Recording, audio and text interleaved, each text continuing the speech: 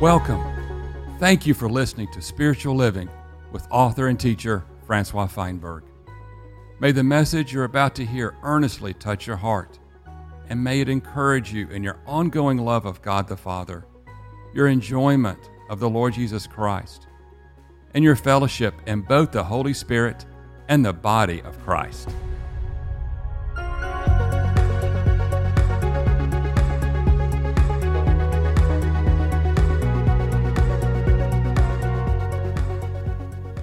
In John chapter 2, there is the account of Jesus in Jerusalem and many who came to believe in him.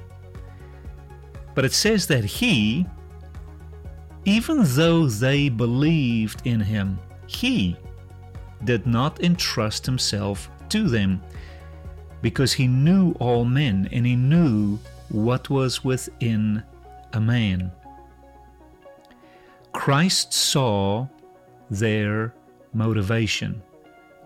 He saw that within them there was something a little bit off, a little bit manipulative, something that was not really for intimacy with Christ, not really to know him as he is, but there was an ambition and a self-seeking within those believers, and the Lord did not give himself further to them. In a way, he withheld himself from them. And here is the issue today. From God's perspective, you are welcomed. You've been sought out. And through Christ and through the Spirit, the way has been made possible to love God, to know God, to walk with God. But the issue today is this. Now that the door is open, what is your motivation for loving God? What are you hoping to get from God? What agenda, what ambition is lurking within you in the knowing of God? Proverbs chapter 20, verse 27 says that the spirit of a man is the lamp of the Lord, and the Lord searches the innermost parts of a man's being. What a marvelous picture of the inner condition of a man. It shines, and it's going to either shine a pure motivation, or it's going to shine a selfish ambition, a manipulation, a kind of a self-absorbed, egocentric pursuit with God. Today's message took place out in the countryside on a lake with a couple of my sons and my daughters in the Lord. You will hear in the background a lot of geese constantly echoing, perhaps even their approval of what was being spoken. Bear in mind, we are outside around a lake. Perhaps even like Francis of Assisi, who taught in creation. I wanted to not sit inside of a building or stand behind a kind of a podium. And so I sat down at a table in the open and visited with my sons and daughters, my friends, my family in Jesus. I hope this message encourages you as I talk about this issue of your inner man and your inner motivation before God. And again, please bear with the geese.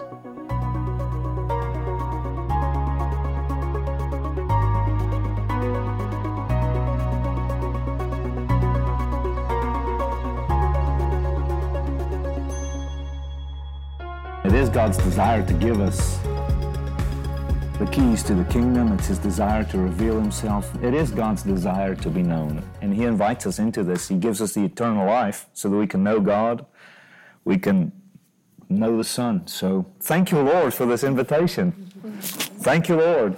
You know, I firmly believe God does not want to play hide and seek with us. Although God is invisible and unsearchable, and God is wonderful and glorious and magnificent, and we use these big words, amen. I believe there's also a part in God that's just so relatable, so understandable, so knowable, so comprehensible. We get into trouble when we want to know what God knows. But as long as you just want to know God, He's just so happy to reveal Himself. So we talked about that there's a divine invitation. You're welcome. But it's on God's terms, of course. You know, God's terms is simply this: He will reveal Himself when you are in a meek, tender, humble posture before Him, and you can learn from Him. And He would love to make Himself known. He's not going to excessively make it hard on you, but you have to knock a little bit, and you have to ask, and you have to seek a little bit. You know, God, it is His glory to hide things, and it is your glory to search it out. God wants you to search it out. But I've experienced the Lord in a way where you take a step towards God, He runs a mile towards you. Amen. Come on. That's just the way God is. Hey, but now I want to talk to you, the one that knocks on the door, you that cry out, you that call out, Lord, I need you. I want to know you. Show yourself, God. Reveal in this situation. Show me in the Bible. I want to talk from your perspective, knowing God. So the foregoing hours, we've talked a little bit from God's perspective, He's the one that gives revelation. He's the one that gives insight. The Spirit reveals things to us and leads us into truth, and He manifests Himself. So God has His responsibility in the knowing process. But what is your responsibility? Your motive. Oh, glory. What is your attitude when you come to God? This is the issue. And if your attitude is on, correct, proper, God will become known to you so easily. But if your attitude is just even a little off, God's going to hide Himself, block Himself, and say, no interaction with this person. What's that attitude? What's that motive? Let's address that in our time together. But first, let's look at the scriptural basis for what I want to talk about. And just turn to John's Gospel, chapter 2. We're in Jerusalem early on in Jesus' ministry, verse 12. And after this, after He changed the water into wine, He went down to Capernaum. And He and His mother and His brothers and His disciples, the whole gang. And they remained there not many days. And the Passover of the Jews was near, and Jesus went up to Jerusalem. What do we celebrate at Passover? It's highly significant. We celebrate the deliverance from Egypt. You remember that? In our hand signs? Bondage, Moses, let my people go, no Passover. We're coming out of bondage. We're free people. So it's the time to celebrate freedom again. It's the time to celebrate deliverance. You understand the context? And He found in the temple those selling oxen and sheep and doves and the money changers sitting there. We should be celebrating, and instead we're having commerce. Jesus gets ticked. And having made a whip out of cords. I'm not sure where He got these cords. But maybe it was attached to an animal. And He just cut this cord, and He goes and He takes that cord, and I'm not sure where He gets these cords. But He sits right there in the middle of the temple, and He starts weaving a whip. Everybody comes and hey, what you doing? It's a cleansing device. That looks like a whip to me. It's a purification device. This is a new thing in Judaism. We've not heard of such a thing. We get purified going to baptism. He's just smiling, but he's shaking with anger, and he just keeps weaving this whip. Maybe sat there an hour, 2 hours, but anyway, in just a minute he is livid. Everybody's like, this is curious art here in the middle of the temple. This is interesting.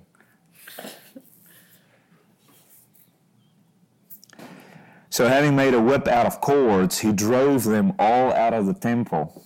I just see potentially a madman running around, infuriated, whoosh, whoosh, and screaming and just acting like a wild man, maybe. I'm not sure he walked around like, get going, whoosh, get going. Would y'all please leave? Whoosh. No, it says he drove them all out of the temple, as well as the sheep and the oxen. And he poured out the money of the money changers and overturned their tables. It must have been a scene. I can only imagine what this must have looked like when Jesus came in and destroyed everything. Can only... So it's a time of celebration. It's a time of deliverance. And, oh man, people are being taken advantage of financially, and it's a business, it's an industry. You see the picture? And to those who were selling the doves, he said, "Take these things away from here, and do not make my Father's house a house of merchandise." Verse 17, and his disciples remembered that it was written, "The zeal of the Father's house shall devour me." Then the Jews answered and said to him, "What sign do you show us, seeing that you do these things?" You just acted like a Looney Tune, like a revolutionary, like a reformer, like Judas Maccabees. You're cleansing the temple. You're declaring what we're doing unrighteous, and prove it to us. Show yourself. Anybody can overturn tables, but we need a little bit more pizzazz, a little bit more spice to your ministry. Anybody can point a finger and say, this is wrong, that is wrong, this is not up to the standard. We need a little more from you. Jesus answered and said to them, "Okay, destroy this temple, and in 3 days I will raise it back up." The Jews said, "This temple was built in 46 years, and you will rebuild it in 3 days?" I love Jesus. He's intentionally vague. He never speaks to the natural man. He always speaks to the Spirit. Of course, they have no spiritual comprehension, no idea that he will be crucified, buried, and resurrected in 3 days. So they see with the natural eye, they hear with the natural ear. So this seems to be the most absurd thing ever. But he spoke of the temple of his body. When therefore he was raised from the dead, his disciples remembered that he had said this, and they believed the scripture and the word which Jesus had spoken. Okay, is everybody with me so far? So context is very important, because verse 23, 24, and 25 is what I want to get at. So again, we have a confrontation in the temple. We have a man full of zeal, and he seems to come across as a revolutionary, somebody that can put things right. Now, all of us living in Jerusalem, we watch this event unfold right in front of us, and we go, finally, somebody standing up to all the hypocrisy. Finally, somebody having courage to challenge the status quo of religion. Finally, somebody that sees we're merchandising, and finally, somebody has the zeal to confront.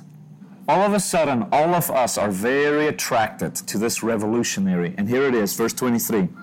Now, when he was in Jerusalem, at that Passover, where we're celebrating deliverance, it says, during that feast, many believed into his name when they saw the signs which he did.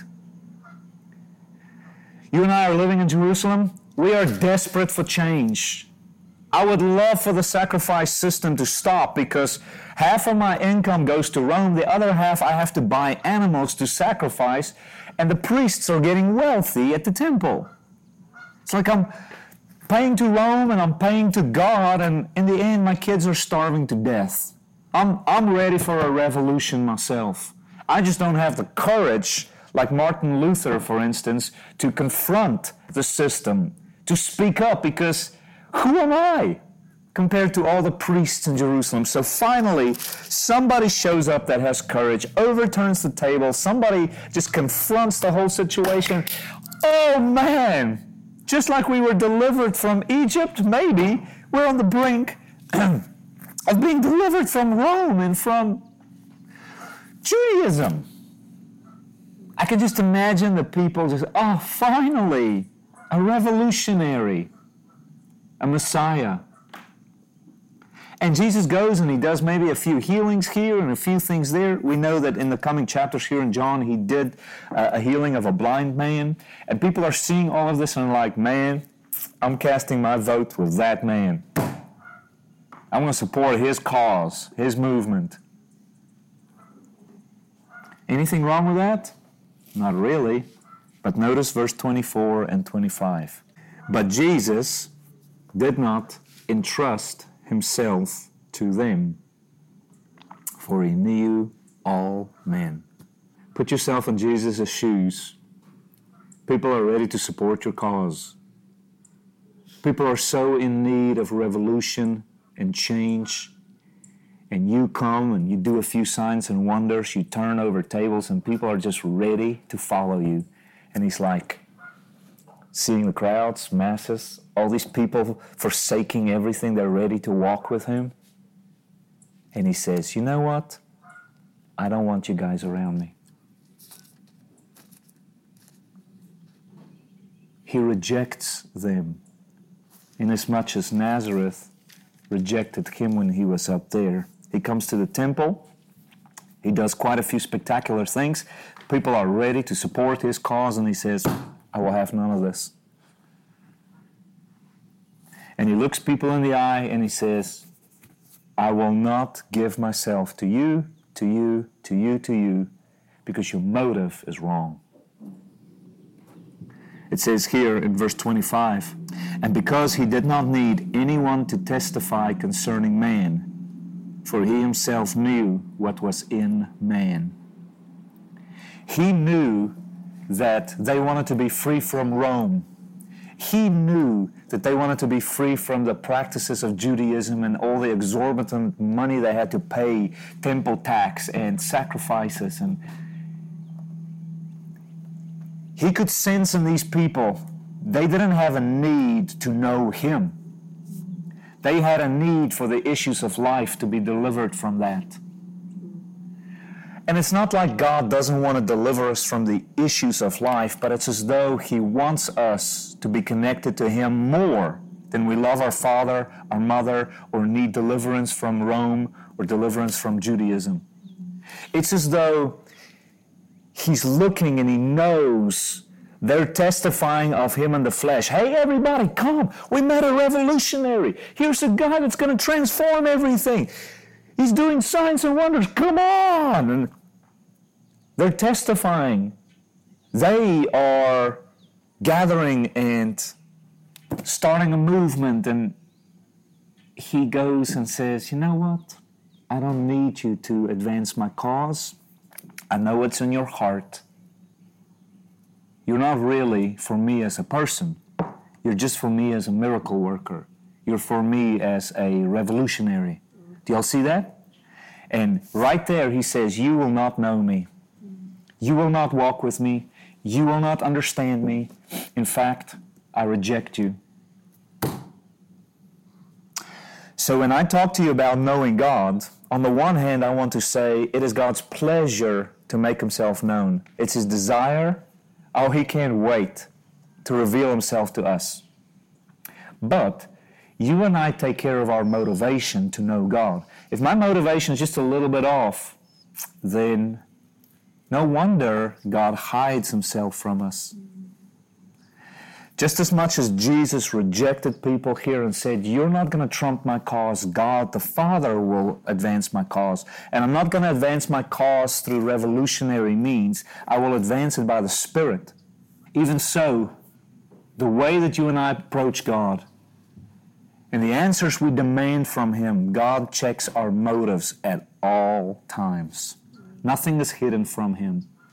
And based upon your motive, He's going to say, come on in. Based upon your motive, He's going to say, we'll deal with this later. So look back at your notes.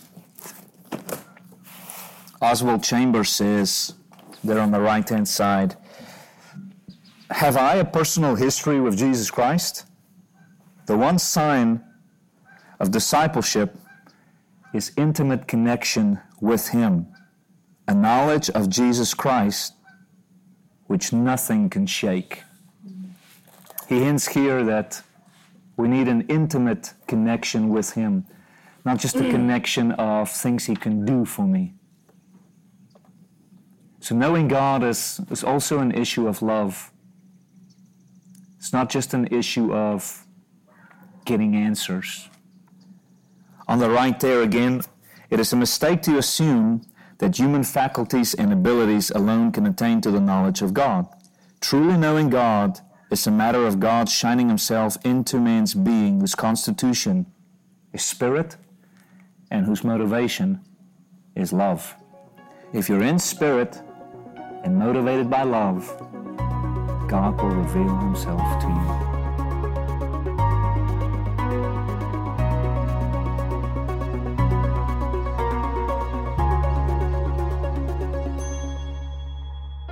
So here it is, point number 1.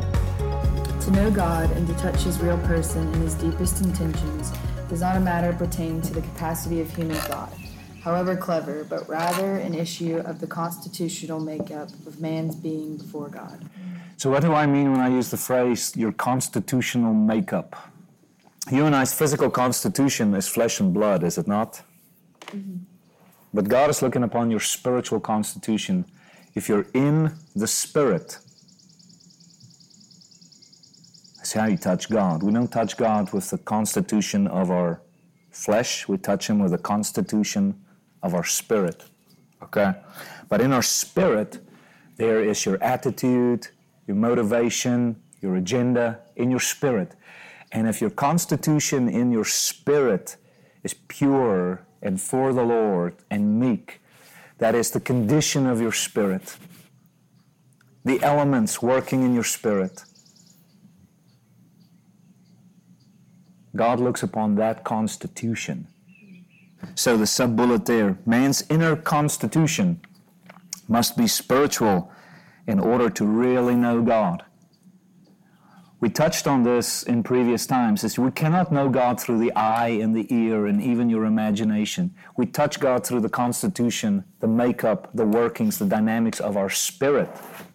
So important. We must know God in spirit. Okay? However, man cannot know God by the condition of his fallen spirit nor fallen heart. These spiritual organs must be given afresh by God to match the kind of God. Only within this newness can man truly know, love, and enjoy God. So we need a new spirit. Then God goes, I'm going to go ahead and give them a new spirit. Look at the verse there, Ezekiel 36.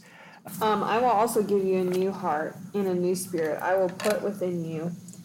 And I will take away the heart of stone out of your flesh, and I will give you a heart of flesh, and I will put my spirit within you and cause you to walk in my statutes, and my ordinances you shall keep and do. So to know God, we need an inner constitution that is like a God. So God gives us a new spirit and a new heart. Mm-hmm. The spirit is the nature and kind of God, and the heart, that's the capacity of feeling.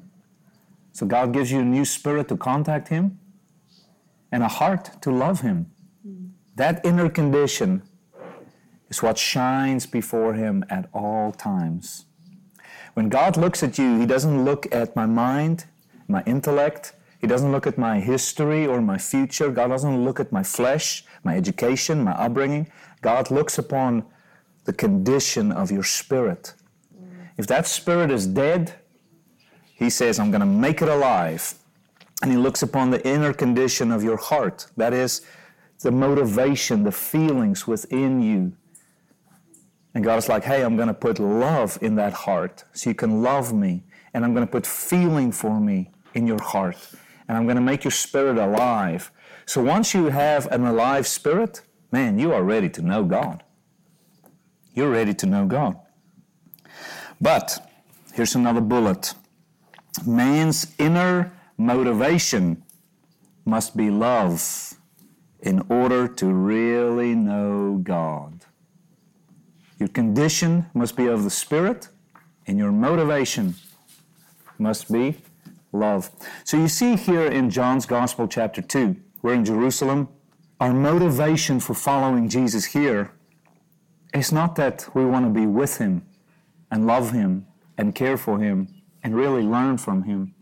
The bigger issue is, we want to be free from Rome, and we want to be free from the temple priests and all the hoopla about it.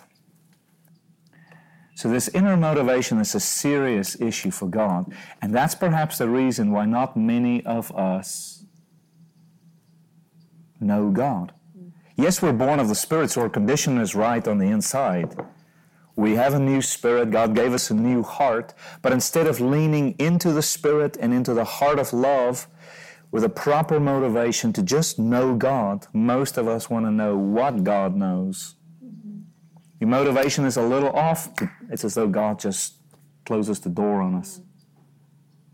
Not close the door on you for eternity and eternal life, but close the door on revelation. Your inner motivation must be love. Of course, there's so many chapters in the Bible on love, verses. But I look at the right-hand column there, John 14:21. It says, "He who has my commandments and keeps them, he's the one who loves me. And he who loves me will be loved by my Father. And I will love him and will manifest myself to him." You see that? Here, he did not manifest himself to the folk in Jerusalem. They never got his heart. They never touched his essence. There were a couple of folk just a stone's throw away from this area. Martha, Mary, Lazarus.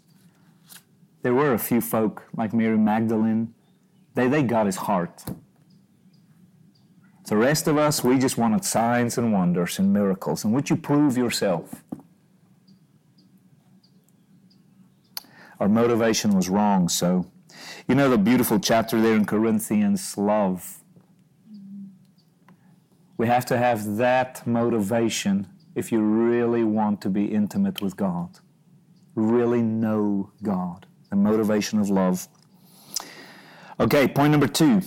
God in the person of Jesus Christ reveals himself only to the person whose truest intention is to love him wholeheartedly and who walks with him in a lifestyle of spiritual union.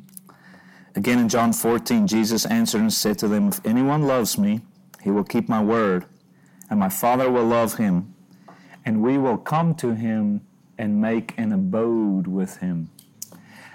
That word abode means dwelling. Another word you can write there is habitation. We will set up shop with that person. We will habitate, cohabitate. We will dwell with that person. Does God only visit you, or does God dwell with you? It depends on your motivation before God. If you have a desire to love God and genuinely obey, your heart is tender towards God, your spirit is stirred unto the Lord, then you can expect God to just make a dwelling with you, to set up shop. That is, have a lifestyle of dwelling with you. But unfortunately, most of us only visit God, and much of the time God only visits us. And this is not his heart to just visit people. He wants to be Emmanuel, God with you, just at all times.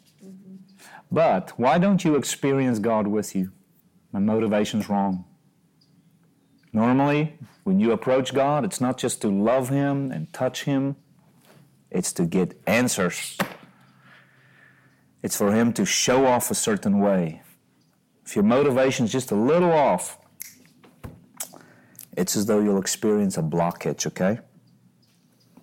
Mark Guy Pearce, he says, let us think of God himself becoming our song.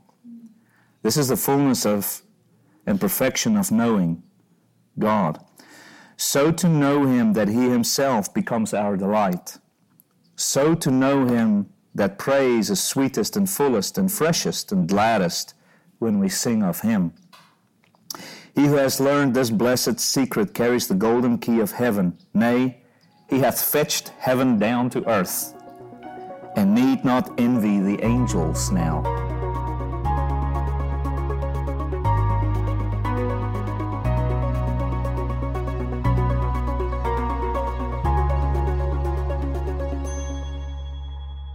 Point number 3. There is a marked difference between acknowledging God intellectually and experiencing God in reality. Again, the point I'm trying to make there is many of us, we just want to interact with God in a philosophical, intellectual way. And of course, God is going to reveal understanding to us. But the bigger point is, God wants to be so much more real and experiential to us than just a Google. You know what I'm saying? I think we treat God like Facebook. We get a little picture and a little tagline, you know, and we interact through the medium of information. And God is just like, hey, I want to be a part of your life. I want to be your life. I want us to be intimate. All of us, we've had this experience, God hides himself. And there are days and times when God just feels so distant. I get that. I've been there. Here's a couple of things that I have noticed in my own life. You would do well to notice some more things in your life. I just give you a few suggestions here in my experience, but we know, one, my motivation has to be spot on. If my motivation's off, there's a blockage.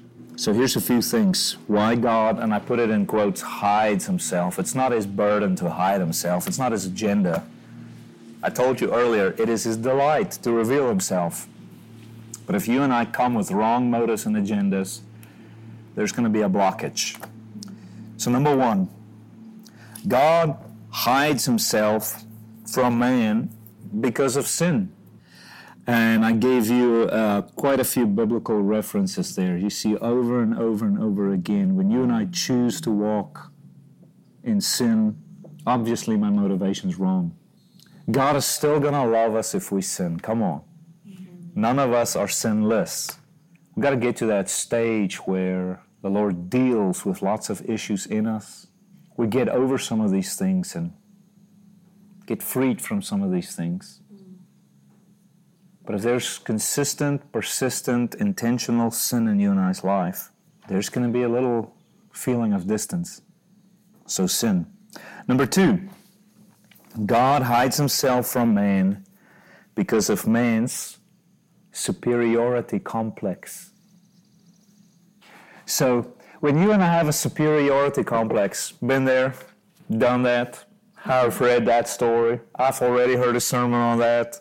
When you act in your own wisdom, your own understanding, your own experience, your own cleverness, your own wit, your own interpretation, your own observation, like all of those things contribute to you and I kind of living like this, you know.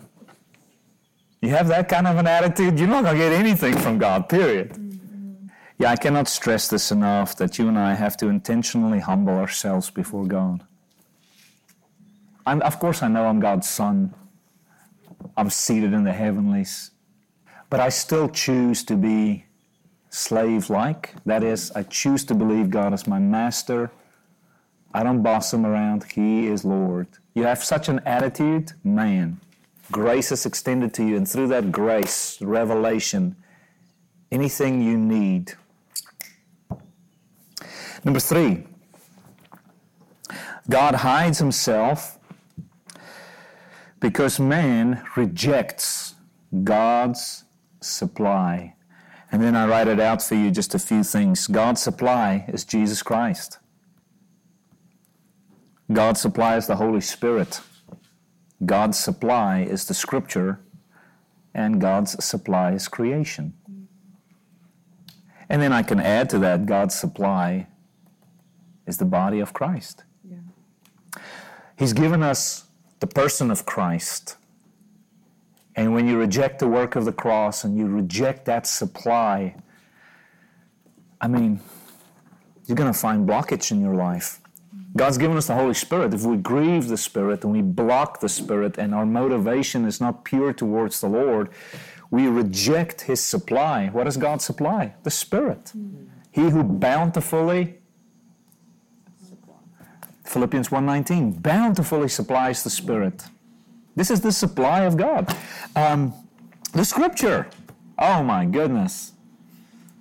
If you've got a copy of the Bible, any copy, read it. It's the supply of God.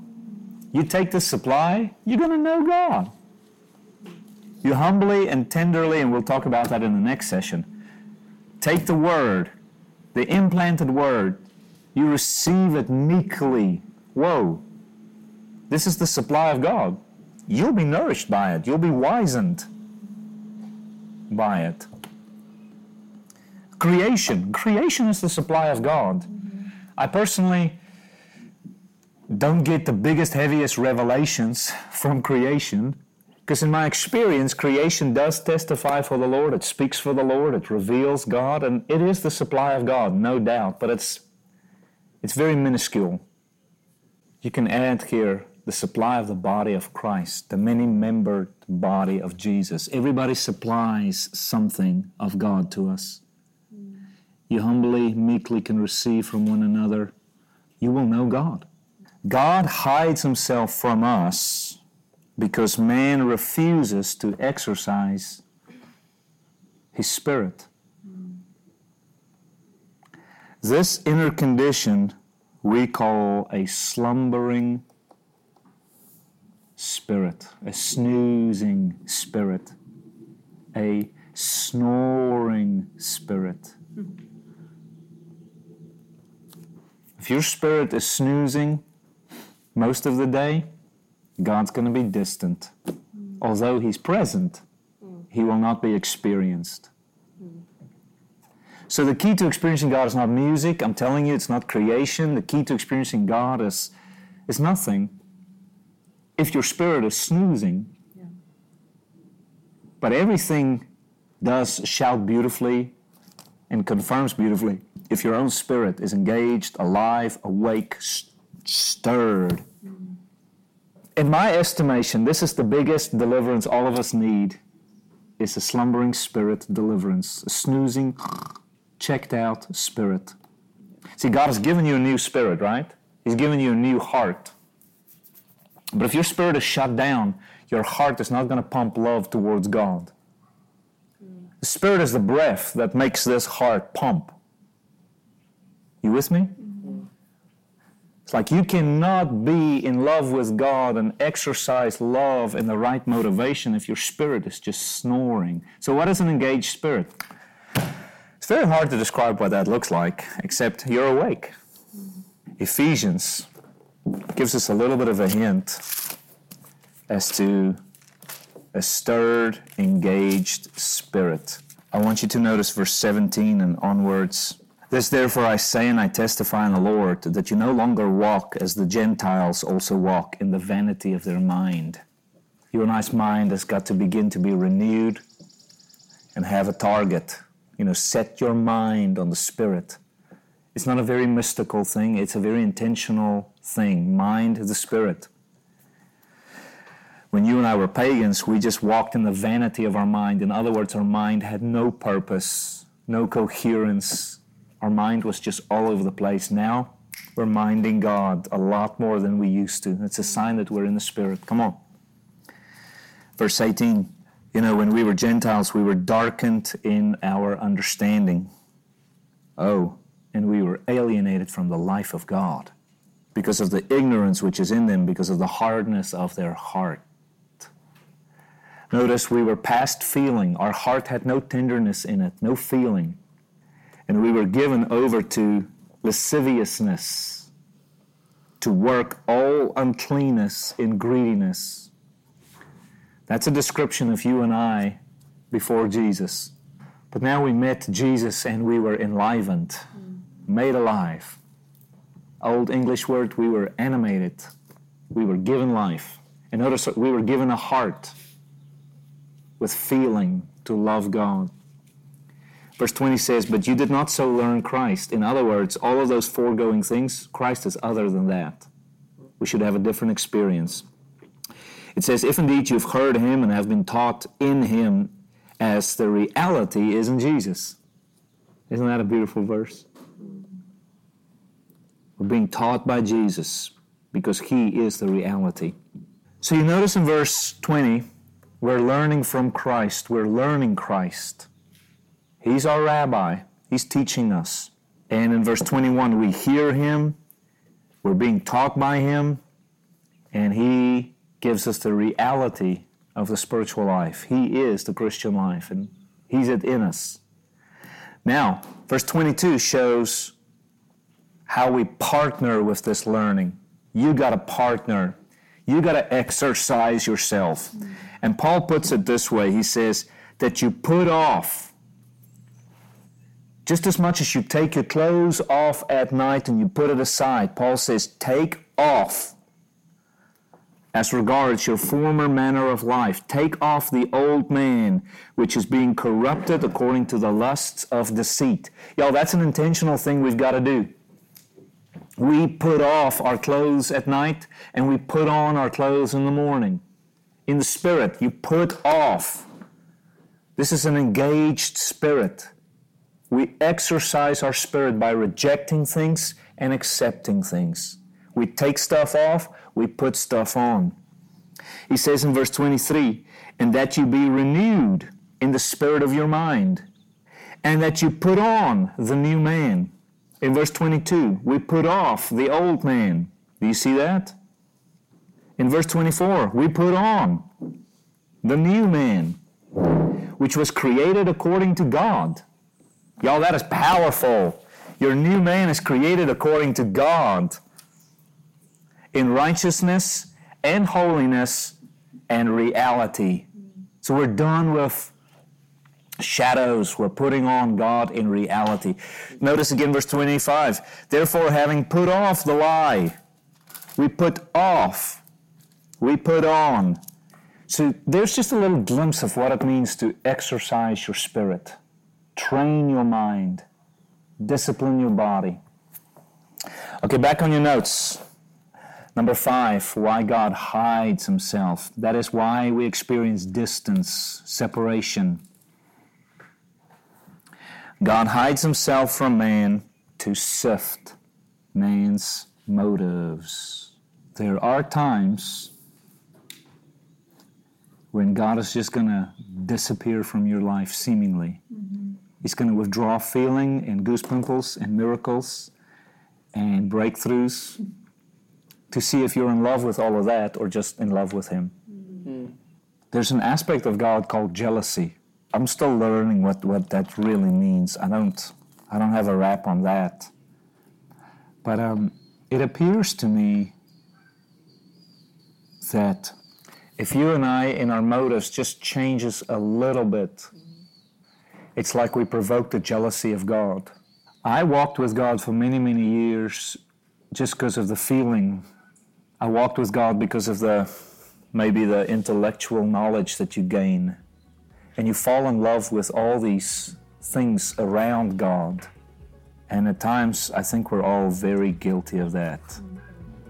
There's times when God just for a minute says, you know what? I'm not going to give that guy breakthrough in that area today, to see if he's in love with a breakthrough and in love with the fact that everybody like, whoa, God is like so close to you.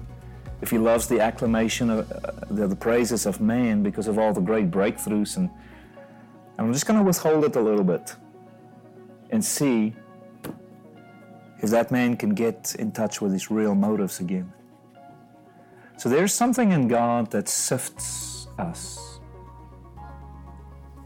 And he does it at different times and in different ways. He just purposefully offends.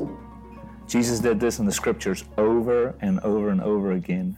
He was so intentional to just do something a little bit different, just to see where you and I's motives are. And I think as soon as you and I can just, at that time, say, "Oh Lord, if I have been wrong internally, in this way or that way, I ask forgiveness. And Lord, search my heart and know me. See if there's any wicked way within me.